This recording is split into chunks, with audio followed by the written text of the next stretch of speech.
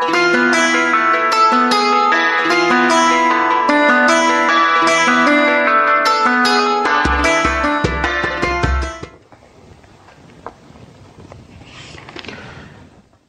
کرام، پروگرام داستان اسلام میں آپ کا خیر مقدم ہے۔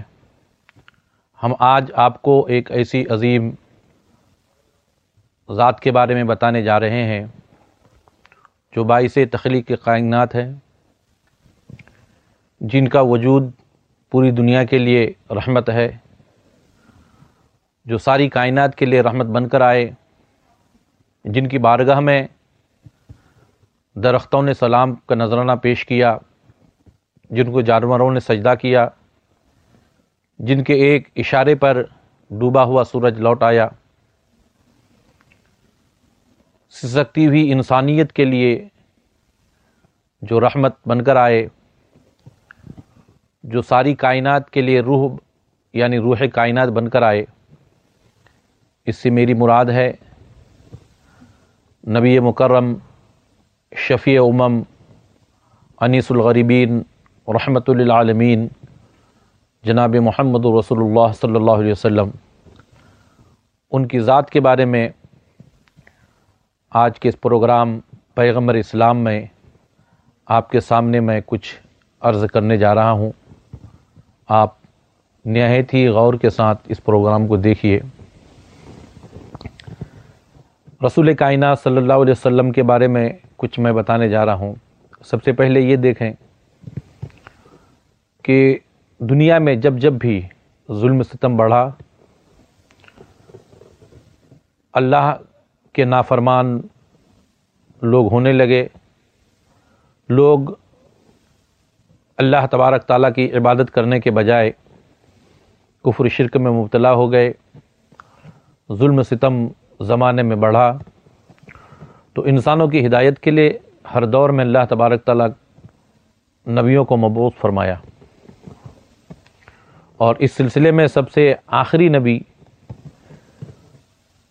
حضور سید عالم جناب محمد رسول اللہ صلی اللہ علیہ وسلم ہیں، جو تمام نبیوں کے سردار ہیں،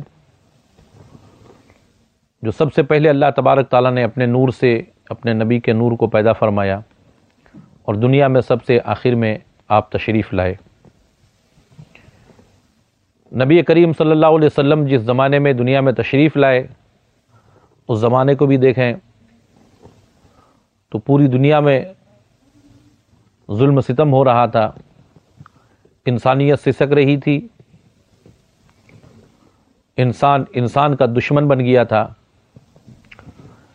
ایک خدا کی بارگاہ میں اپنی پیشانی جھکانے کے بجائے ہزاروں معبودان باطل کے سامنے اپنی پیشانی کو جھکاتے تھے۔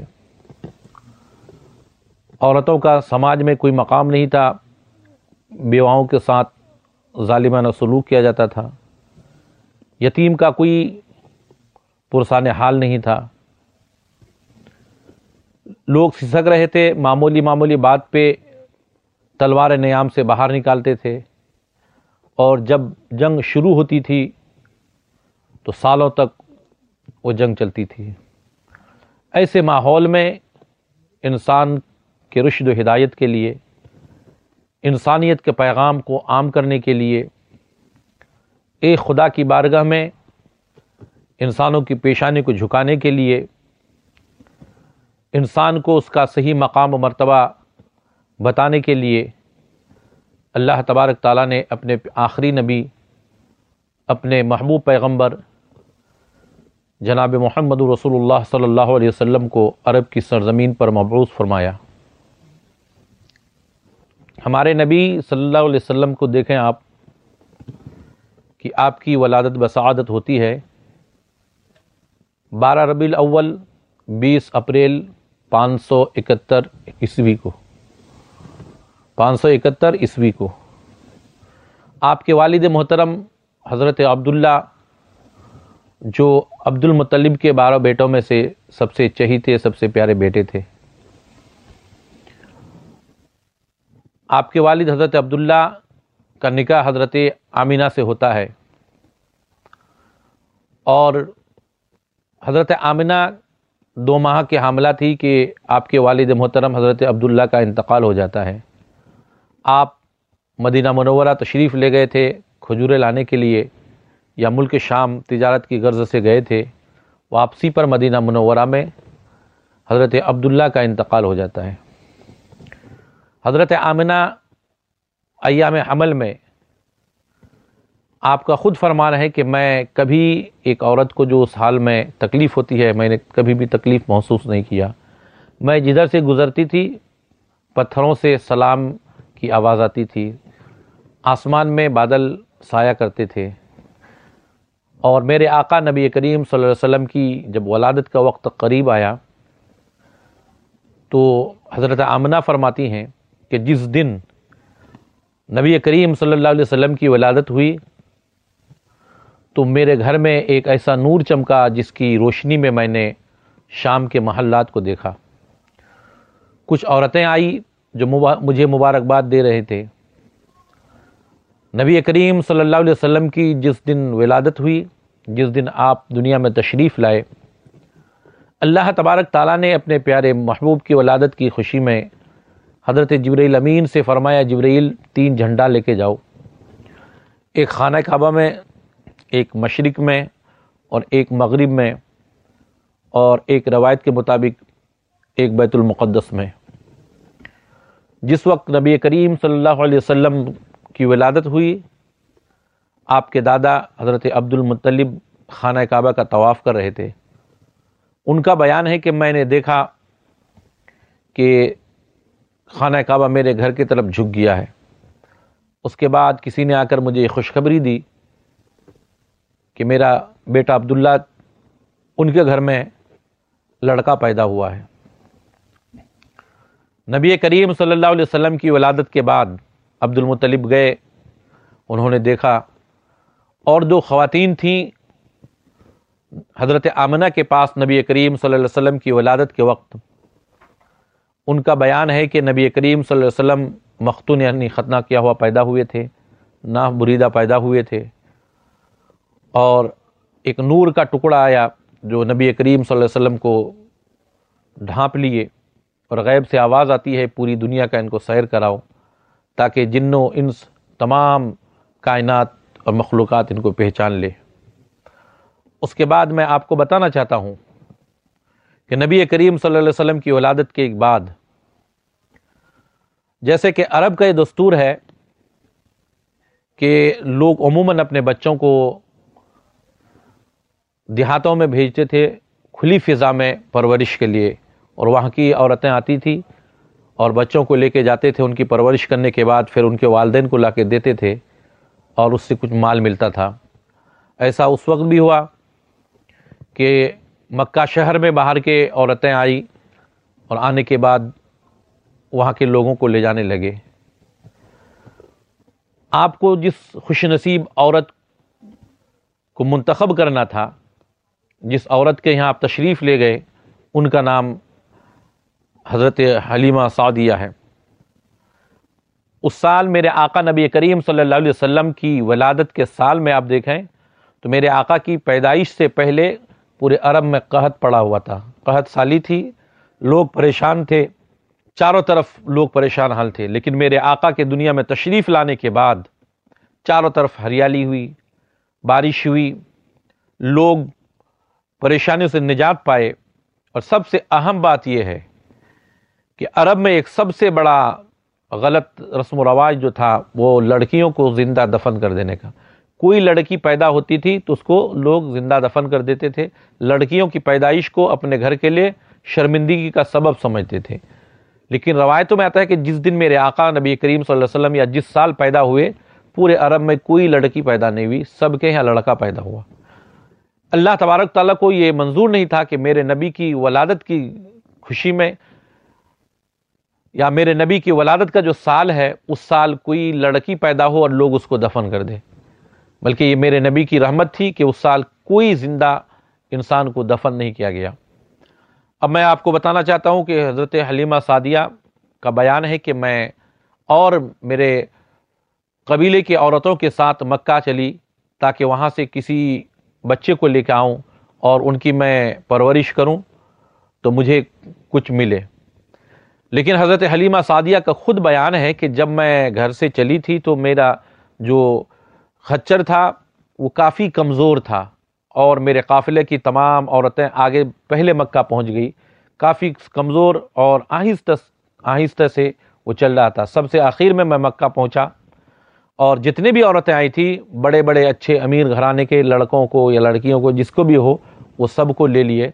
کسی گھر کا کوئی بچہ بچا نہیں تھا. میں کافی مایوس تھی، اور خانہ کعبہ کے قریب میں کھڑی تھی کہ اتنے میں حضرت عبد المطلب آئے. بولے تم کیوں پریشان ہو؟ بولا میں قبیلہ سعدیہ سے آئی ہوں، لیکن کسی گھر کا کوئی بچہ مجھے نہیں ملا.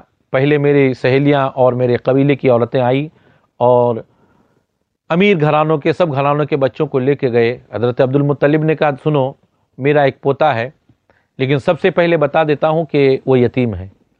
اور بھی عورتیں آئی تھی، لیکن جب ان لوگوں نے سنا کہ یہ یتیم ہے، اس کا باپ نہیں ہے، تو وہ چھوڑ کے چلے گئے کہ اس کے گھر سے کیا ملے گا. اگر تم چاہو تو میرے پوتا کو لے کر جا سکتے ہو. حضرت حلیمہ سعدیہ نے سمجھا کہ نہ سے بہتر کہ کوئی بچہ کم سے کم مجھ کو مل تو گیا. لہذا حضرت حلیمہ سعدیہ جب نبی کریم صلی اللہ علیہ وسلم کے گھر میں تشریف لے کے آئیں تو ان کا خود بیان ہے کہ میں اندر جب داخل ہوئی تو میں نے دیکھا پورا گھر روشن اور منور ہے. نبی کریم صلی اللہ علیہ وسلم کو اپنی گود میں حلیمہ سعدیہ لیے، اور ایک طرف کا دودھ سیدھے یعنی رائٹ سائڈ کے جو دودھ پیش کیا، نبی کریم صلی اللہ علیہ وسلم نے اس دودھ کو نوش فرمایا. اور جب بائیں طرف پھر دودھ دینے لگے تو میرے آقا نے دودھ نہیں پیا. کئی بار کوشش کی لیکن آپ نے دودھ نوش نہیں فرمایا، بلکہ عدل و انصاف کا پیمانہ اسی وقت دنیا کے سامنے پیش کر دیا. اس لیے کہ حلیمہ سعدیہ کی اپنا ایک بیٹا تھا، میرے آقا نے ان کا حق ان کے لیے چھوڑ دیا کہ وہ میرے بھائی کا حق ہے. بہرحال اس کے بعد حلیمہ سعدیہ میرے آقا کو لے کر جب چلے تو ان کا خود بیان ہے کہ وہ جانور جب میں آئی تھی تو کافی سست رفتاری کے ساتھ وہ جانور آ رہا تھا. جب میں نبی کو لے کر چلی تو کافی تیزی کے ساتھ جانے لگے. میری سہیلیاں، میرے قافلے کے لوگ پہلے آگے بڑھ گئے تھے. میرا سواری جو ہے کافی تیز رفتاری کے ساتھ جانے لگا. تو ان لوگوں نے جب دیکھا تو کہا حلیمہ تیرا جانور تو کافی دبلا پتلا تھا، کمزور تھا جب تم آ رہے تھے، تو مکہ میں جا کے تم نے سوار کو بدل لیا. میں نے کہا میں نے سوار کو نہیں بدلا، اس کی سواری بدل گئی ہے. اور جب میں ان کو گھر میں لے کے آیا، میرے آقا کو حلیمہ سعدیہ لے کے گئے. ان کے گھر میں خیر و برکتوں کا کافی نزول ہونے لگا. نبی کریم صلی اللہ علیہ وسلم کی برکت سے چاروں طرف ہریالی آئی. ان کے جانور جب چراگاہ میں جاتے تھے تو خوب سیراب ہو کر موٹا تازہ ہو کر آتے تھے. دوسرے لوگ کہتے تھے کہ اپنے بچوں کو کہ تم بھی اپنی بکریاں اسی چراگاہ میں لے کے جاؤ جہاں حلیمہ سعدیہ لے کے جاتی. وہ لوگ اپنی بکریوں کو لے کر بھی آتے تھے، لیکن ان کی بکریاں تندرست نہیں ہوتی تھی. ہماری بکریوں کا تھنوں میں دودھ کافی وافی مقدار میں جو ہے آنے لگا. اس طرح خیر و برکتوں کا نزول ہونے لگا. اور حلیمہ سعدیہ کا ایک بیان ہے کہ نبی کریم صلی اللہ علیہ وسلم جب جھولے میں ہوتے تھے بچپنے میں، آپ انگلی کا اشارہ کرتے تھے، جس طرف انگلی اشارہ کرتے تھے چاند اسی طرف جھک جاتا تھا. میں آگے لے کے چلوں، نبی کریم صلی اللہ علیہ وسلم کو جب حلیمہ سعدیہ لا کر دے دیے، اور پھر میرے آقا نبی کریم صلی اللہ علیہ وسلم مکہ کی سرزمین پر آپ اپنی زندگی گزارنے لگے، تو آپ کی راست گوئی، آپ کے عدل و انصاف کا چرچا چاروں طرف ہونے لگا تھا. 25 سال کی عمر میں نبی کریم صلی اللہ علیہ وسلم کی شادی حضرت خدیجہ سے ہوتی ہے. نبی کی شادی کو دیکھیں آپ کہ اس ماحول میں عرب کی سرزمین پر بیواؤں کو کافی منحوس سمجھا جانے لگا تھا. بیواؤں سے لوگ نفرت کرتے تھے، لیکن 25 سال کی عمر میں نبی کریم صلی اللہ علیہ وسلم جو پوری کائنات میں سب سے زیادہ خوبصورت تھے، حضرت خدیجہ جیسے بیوہ کو اپنے نکاح میں لا کر دنیا کے تمام مسلمانوں کی ماں ان کو بنا دیے. 25 سال کی عمر میں آپ نے شادی کی، اور پھر اس کے بعد آپ لوگوں کے درمیان امین اور صادق کے نام سے مشہور تھے. آپ کی امانت، آپ کی صداقت کا ڈنکا چاروں طرف بجتا تھا. نبی کریم صلی اللہ علیہ وسلم کی جب عمر 35 سال کی ہوئی تھی تو خانہ کعبہ کی تعمیر ہو رہی تھی. خانہ کعبہ شکست ہو گیا تھا، ان کی دیواریں کافی شکستہ ہو گئی تھی. ان کو تعمیر کرنے کا وقت آیا. قریش نے مل کے دوبارہ ان کی دیواروں کو گرا کر دوبارہ اس کو اثر نو تعمیر کر رہے تھے. اس میں ایک سب سے بڑا مسئلہ آیا تھا، حجر اسود کو ہر قبیلہ والا چاہتا تھا کہ ہم اس کو اٹھا کر خانہ کعبہ میں نصب کریں، یہاں تک کہ جنگ کی نوبت آ گئی. لیکن میرے آقا نبی کریم صلی اللہ علیہ وسلم کی حکمت عملی سے آپ نے اتنے بڑے اہم فیصلے کو اس طرح سے انجام دیا کہ کسی کو کوئی شکایت نہیں رہی. کافی طویل واقعہ ہے، لیکن یہ بتانا چاہتا ہوں کہ میرے آقا نے کیا کیا کہ ایک چادر لا کے رکھا اور اس پہ حجر اسود کو رکھ دیے. تمام قبیلے والے سے اپنا اپنا سردار کو یہاں پیش کرو. سب قبیلے والے کے سردار آئے اور چادر کو کونے کو پکڑ لیے اور اس طرح سے اٹھا کر حجر اسود کو خانہ کعبہ کے پاس لے گئے. کسی بھی قبیلے والے کو یہ شکایت نہیں رہی کہ ہمارا قبیلہ حجر اسود کو خانہ کعبہ تک لے جانے میں محروم رہے یا ہمارے قبیلے کو موقع نہیں ملا.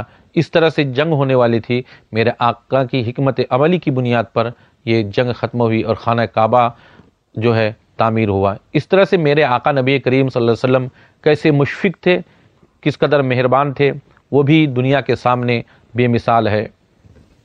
اپنے دشمنوں کو آپ کس طرح سے معاف کر دیا کرتے تھے، اپنے دشمنوں کے ساتھ کس طرح سے بہترین سلوک سے پیش آتے تھے، وہ دنیا میں روشن ہے اور ظاہر ہے.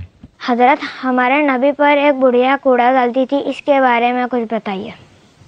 ہاں، بات صحیح ہے.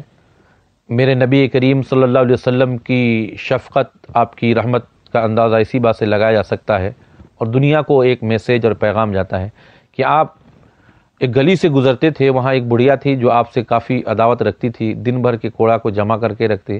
میرے آقا جب گزرتے تو وہ بڑھیا آپ کے اوپر ڈال دیتے تھے. نبی کریم صلی اللہ علیہ وسلم کچھ نہیں فرماتے تھے، کچھ نہیں بولتے، آپ کپڑوں کو جھاڑ کر نکل جاتے. روزانہ کا یہ دستور تھا کہ میرے آقا جاتے وہ کوڑا کرکٹ ڈال دیتے. ایک دن جب نبی کریم صلی اللہ علیہ وسلم ادھر سے گزرنے لگے تو آپ نے دیکھا کہ آپ کے اوپر کچھ کوڑا کرکٹ نہیں ڈالا جا رہا ہے، تو آپ رک گئے. لوگوں سے دریافت کیے کیا بات ہے، تو لوگوں نے بتایا کہ بڑھیا بیمار ہے. نبی کریم صلی اللہ علیہ وسلم دروازے پہ جاتے ہیں، دستک دیتے ہیں، اندر سے اجازت مانگتے ہیں، اجازت ملتی ہے. آپ جب اندر داخل ہوتے ہیں، میرے آقا کے اندر داخل ہوتے ہی وہ بڑھیا اٹھ کے بیٹھ گئی اور کہنے لگی کہ آپ تو بہت ہی مدبر ہو کہ جب تک میں طاقتور تھی، صحت مند تھی، تو آپ مجھ سے بدلہ لیے نہیں، اور آج جب میں بیمار ہو گئی ہوں تو آپ مجھ سے بدلہ لینے کے لیے آئے ہیں. میرے آقا نبی کریم صلی اللہ علیہ وسلم نے ارشاد فرمایا، میں بدلہ لینے کے لیے نہیں آیا. وہ کوئی اور ہوتا ہے جو بدلہ لیتا ہے، میں تو یہاں اس لیے آیا ہوں کہ اگر دوائی کی ضرورت ہو تو آپ کو میں دوائی لا کر دوں، اگر آپ کو کھانے کی ضرورت ہے تو میں کھانا لا کر دوں، کسی بھی چیز کی ضرورت ہے تو آپ بتائیے، میں آپ کو لا کر دینے کے لیے تیار ہوں. میں آپ کی ضرورت کو پوری کرنے کے لیے آیا ہوں. اتنا سننا تھا کہ وہ بڑھیا تڑپ جاتی ہے اور کہتی ہے مجھے کسی چیز کی ضرورت نہیں ہے، مجھے تو آپ کی غلامی چاہیے. اور وہ بڑھیا کلمہ پڑھ کر مسلمان ہو جاتی ہے. تو میرے آقا نبی کریم صلی اللہ علیہ وسلم کے اس واقعہ سے ہمیں بھی ایک پیغام ملتا ہے کہ ہم کو دوسروں کے ساتھ کس طرح سے پیش آنا چاہیے. آج معمولی بات پہ ہم کسی کے ساتھ لڑ بیٹھتے ہیں، جھگڑ بیٹھتے ہیں، ہم گالی گلوچ کرتے ہیں، لیکن میرے آقا نے دیکھا کس طرح سے اپنے دشمنوں کو بھی، آپ کسی کو دشمن نہیں سمجھتے، لیکن کوئی اگر آپ کے ساتھ عداوت بھی کرتے تھے تو آپ ان کو معاف کر دیا کرتے تھے. اور آپ کا یہ حسن سلوک ہی تھا کہ لوگ اس طرح سے جو ہے آپ کے گرویدہ ہوئے. آپ جس طرح بھی رخ کیے آپ کے جانثار لوگ بنتے گئے. مکے کی سرزمین پر رہے تو مکے کی سرزمین پہ بھی آپ، حالانکہ مکے کی سرزمین پر آپ پر ظلم و ستم بھی کیا جانے لگا، آپ کے ماننے والوں کو ستایا گیا، اور وقت بھی آیا کہ آپ کو مکہ سے ہجرت کر کے مدینہ منورہ آپ کو جانا پڑا. خدا کی جانب سے یہ حکم ہوا تو آپ وہاں سے ہجرت کیے. ہجرت کے وقت ہمارے نبی کے ساتھ کون تھے؟ ہاں، یہ بات صحیح ہے، بہت اچھی بات ہے کہ اللہ کی جانب سے جب نبی کریم صلی اللہ علیہ وسلم کو حکم ہوا کہ آپ ہجرت کیجئے تو آپ نے کیا کیا تھا کہ ہجرت کی رات میں تمام کافروں نے جو ہے آپ کے گھر کو محاصرہ کر لیا تھا، اور پروگرام یہ بنا تھا کہ ایک بار کی حملہ کیا جائے اور آپ کو شہید کر دیا جائے. ایسے وقت میں آپ نے حضرت علی کو اپنے بستر پہ لٹا دیا اور کہا، علی یہ لوگوں کی امانتیں ہیں، صبح تم ان امانتوں کو، جن جن کی جو امانت ہے وہ دے کے پھر صبح ہجرت کرنا اس کے بعد.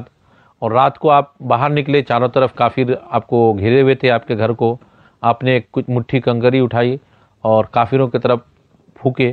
کافر بالکل اندھا ہو گئے، دیکھ نہیں سکے، اور میرے آقا ان کے درمیان سے نکلے سیدھے حضرت سیدنا ابو بکر صدیق، جو آپ کے سب سے زیادہ عاشق، سب سے زیادہ جانثار، سب سے زیادہ تن من دھن کی قربانی دینے والے آپ کے جانثار حضرت ابو بکر صدیق تھے۔ ان کے گھر میں آپ تشریف لے گئے اور میرے آقا نے فرمایا کہ ہمیں ہجرت کا حکم ہوا ہے، تو وہ فوراً وہاں سے روانہ ہوئے اور 2 اونٹنی وہاں لیے، جن پہ ایک پہ آپ اور ایک پہ حضرت ابو صدیق بیٹھے۔ میرے آقا نے فرمایا کہ یہ اونٹنی کہاں سے ملی؟ تو انہوں نے کہا یا رسول اللہ صلی اللہ علیہ وسلم، آپ ایک بار دوران گفتگو آپ نے فرمایا تھا کہ ابو بکر ہو سکتا ہے کہ ہم کو کبھی ہجرت کرنا پڑے، اسی دن سے میں ہمیشہ انتظار میں رہتا تھا اور یہ سواری کا انتظام کیا۔ اور پھر ہجرت کی کہانی ایک بڑی لمبی ہے جو ابھی وقت اس کی گنجائش نہیں ہے اور اتنا وقت نہیں کہ اس کے بارے بتایا جائے۔ سب اتنا بتاتا ہوں کہ میں میرے آقا اپنے دین کے لیے، لوگوں کے امن و سلامتی کے لیے، لوگوں کے درمیان اسلام جیسے آفاقی پیغام کو پہنچانے کے لیے اپنے وطن مکہ کو بھی چھوڑ دیے اور وہاں سے آپ مدینہ منورہ تشریف لے گئے۔ مدینہ منورہ میں آپ 10 سال کی مدت رہے اور اس 10 سال کی مدت میں آپ نے اپنے جانثاروں کو اور اپنے ماننے والوں کو اسلام سے روشناس کرایا۔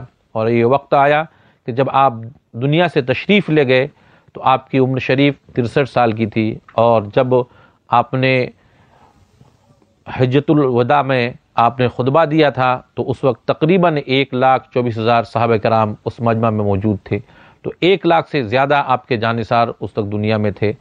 اس درمیان میں 23 سال کی مدت تک آپ دین کی تبلیغ کرتے رہے۔ 40 سال کی عمر میں آپ نے اپنی نبوت کا اعلان مکہ میں کیا تھا۔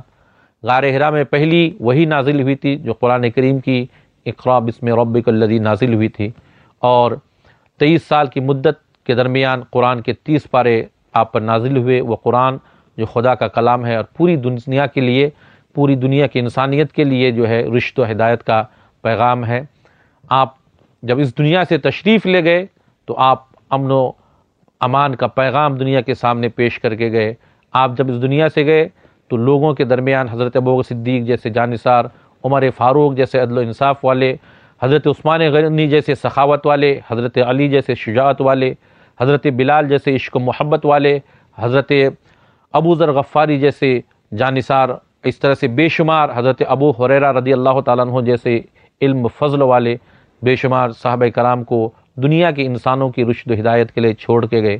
نبی کریم صلی اللہ علیہ وسلم 12 ربیع الاول کو دنیا میں تشریف لائے تھے۔ آج پوری دنیا کے لوگ عید میلاد النبی کا جو جشن مناتے ہیں، یہ ہم پر اللہ کا احسان ہے کہ اللہ نے اپنے محبوب کو دنیا میں مبعوث فرمایا تھا۔ ہمارے لیے ضروری ہے کہ آج ہم عید میلاد النبی کا جشن منانے کے ساتھ ساتھ ان کی تعلیمات کو سمجھیں، ان کے پیغام کو سمجھیں۔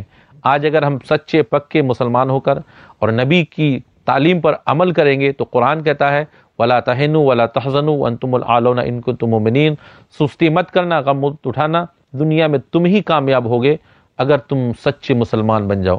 تو نبی کی پیروی کر کے سچے مسلمان ہوں گے تو ہم دنیا میں بھی کامیاب رہیں گے اور آخرت میں بھی ہم کامیاب ہوں گے۔